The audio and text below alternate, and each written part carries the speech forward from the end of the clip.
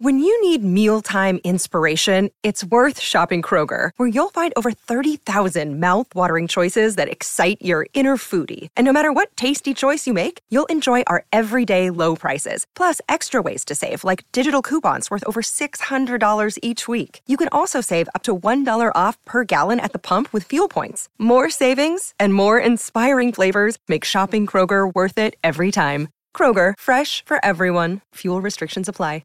It is now time for our Run Home Rugby World Cup update, and Tonga's ex-All Black flanker Vaea Fifita, well, he's copped a 4-game ban for a dangerous tackle, and that has effectively ended his World Cup campaign. Fifita's shoulder made contact with first 5 Finn Russell's head during his team's 45-17 loss to Scotland on Monday morning. Fifita, who played 11 tests for the ABs, was initially shown a yellow card, which has since been upgraded to a red upon bunker review. At his judicial hearing overnight, Fifita admitted to the foul play, but he did challenge the red card, which would have enabled him to play their final game if he got off, but the panel said it was always illegal and there was zero mitigation. The charge was reckless with a high degree of danger. The panel said that suspension rules him out of Tonga's final 2 pool games against South Africa on Monday and Romania on October 9. Namibia captain Johan Deysel has been given an effective 5-game ban for his dangerous tackle on Antoine Dupont that left the French skipper with a facial fracture and on the sidelines for at least the next Rugby World Cup game. There are some murmurings that a certain face mask might have him available for said quarterfinal. Deysel received a red card for the incidents in France 96-0 win in Marseille last week over the Namibians, but he did apologise for the tackle after receiving a whole bunch of online hate and some death threats, which is just gross. Grow up, people. An independent judicial committee has decided the tackle met the top end of the scale of seriousness, the old scale of seriousness, and that, of course, as we all know, it means a 12-game suspension, but they applied a 50% reduction in the sentence following his apology and previous good records. Manu Samoa will start their Pool D clash against Japan. That is a crunch game, most must-win game for both sides in Toulouse on Friday, without any of their former All Blacks after coach Salele Mapasua made 4 changes to the lineup that lost to the Pumas last week. Stephen Luatua moved to the bench to make way for Jordan Taufua at number 8. Prop Charlie Faumuina dropped out of the matchday squad altogether. He's got a slight niggle. And first 5 Lima Sopawanga also is unfit to play, having missed the Pumas clash with a calf strain. And into the All Blacks camp we go. And assistant coach Jason Ryan has reiterated what Scott McLeod said a couple of days ago, that all 32 available members of the All Blacks squad are fit and ready for selection against Italy. The only player not considered for the squad that will be named overnight is prop Ethan de Groot, who is suspended. Look, they've been playing good rugby up until their injuries, like all of them in their own little unique ways. So it'd be great to have a full contingent if we get through tomorrow well at training, and they'll all become available, yeah. Exciting stuff. Ryan also pointed towards a potential start for Tamaiti Williams as a replacement for de Groot. He's been training incredibly well. He's ready. He's been putting the work in off the grass as well as on it. He's been learning a lot from the experienced props, I guess, and with Gruder obviously being out, it's no secret he's going to get a crack, isn't it? Just what the mix will be, but looking forward to him putting into place what he's been working hard at training, really. Tamaiti Williams looks like he will be in the matchday 23, but as alluded to by Jason Ryan, just not sure what part of part of that he will be. Ryan also confident that his pack can step up in intensity against the Italians, and he's identified a couple key areas of improvement.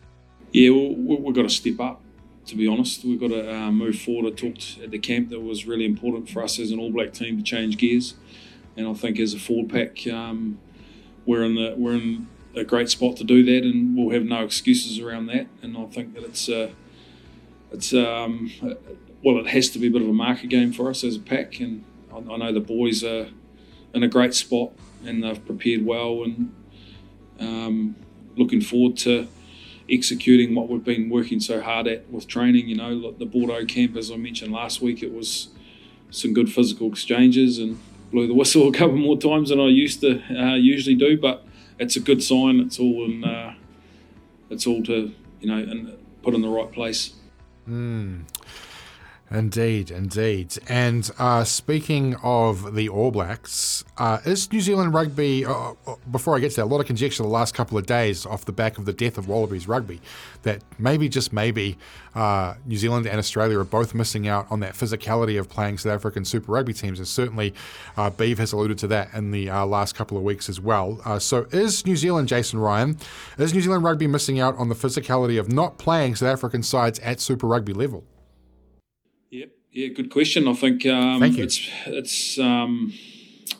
It was always enjoyable playing the box in Super Rugby in my experience, because they're a big 4-pack and that sort of thing. So you don't probably have that sort of demand in the Super Rugby competition as much as you used to. But I think what's important, you've got to run scenarios at trainings, and you've got to make sure that you're setting guys up to succeed through different situations that you can create through different ways of loading the scrum, engaging and that sort of thing. So it's probably not what it used to be fair, but we've got no excuses with that side of thing. We've got to get ourselves right at trainings and get that right. We probably learned that in the test at Twickenham.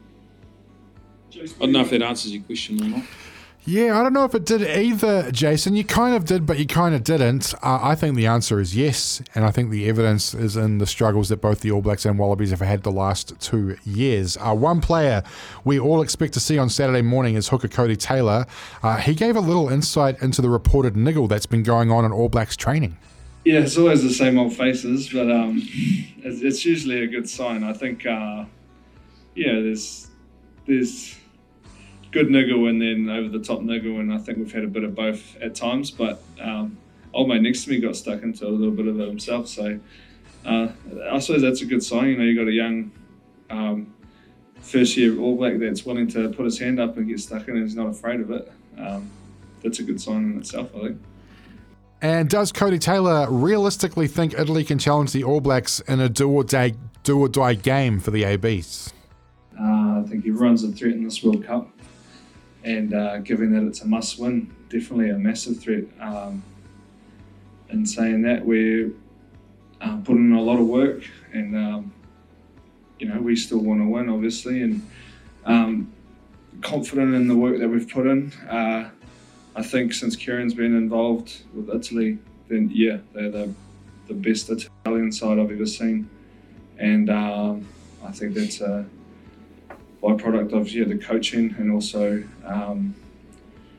the players that have come through Italy of late, and then just how competitive the Six Nations has been over the last few years. It always has been, but in terms of Northern and Southern Hemisphere rugby, it's a real high standard, and Italy has benefited from that, and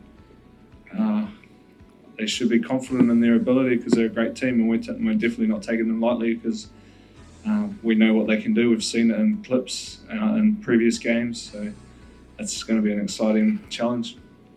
Best Italian team in history, maybe. They've also an Italian team that's only won one of its last 50 Six Nation games. That stat courtesy and thanks to Daniel McCarty. And Codie Taylor expecting a tough game up front.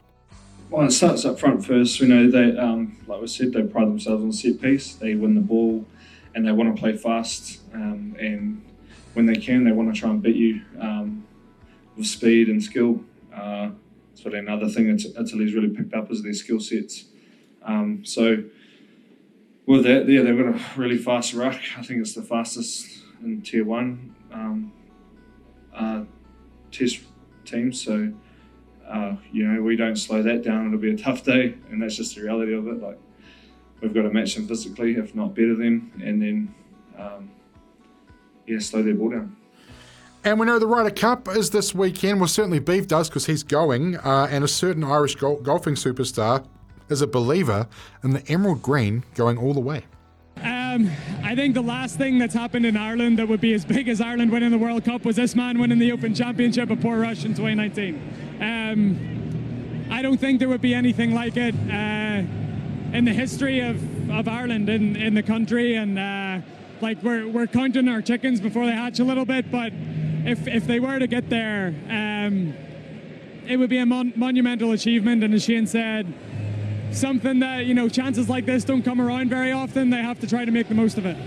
Rory McIlroy, that voice, and the Shane he was referring to, Shane Lowry, his teammate and countryman, and another big fan of the Paddies, who believes it is their time. And look, that's going to be the way over the next few weeks as far as the team go. And I think this team has a chance to do something that, you know, will be remembered forever. Like, Ireland might never have the chance like this to win a World Cup again. I think this team has that chance, and it's very exciting for the whole country. You know, I was back there for a few days last week, and just being here today in Paris, just seeing how many Irish people are here, and like Rory says, we come out in our numbers. We're a great country to jump on a bandwagon, and you know, it's going to be an amazing few weeks, and hopefully it can be you know, a successful one. Yeah. Rory McIlroy and Shane Lowry, they've got their own job to do this weekend in the Ryder Cup for Team Europe. We'll keep you up to date with that on Monday, how that goes. And, of course, massive Ireland fans and massive rugby fans. It is a huge time for Irish sport, isn't it? They truly do believe that they are on the cusp of a maiden World Cup victory. That is the Run Homes Rugby World Cup update for another day.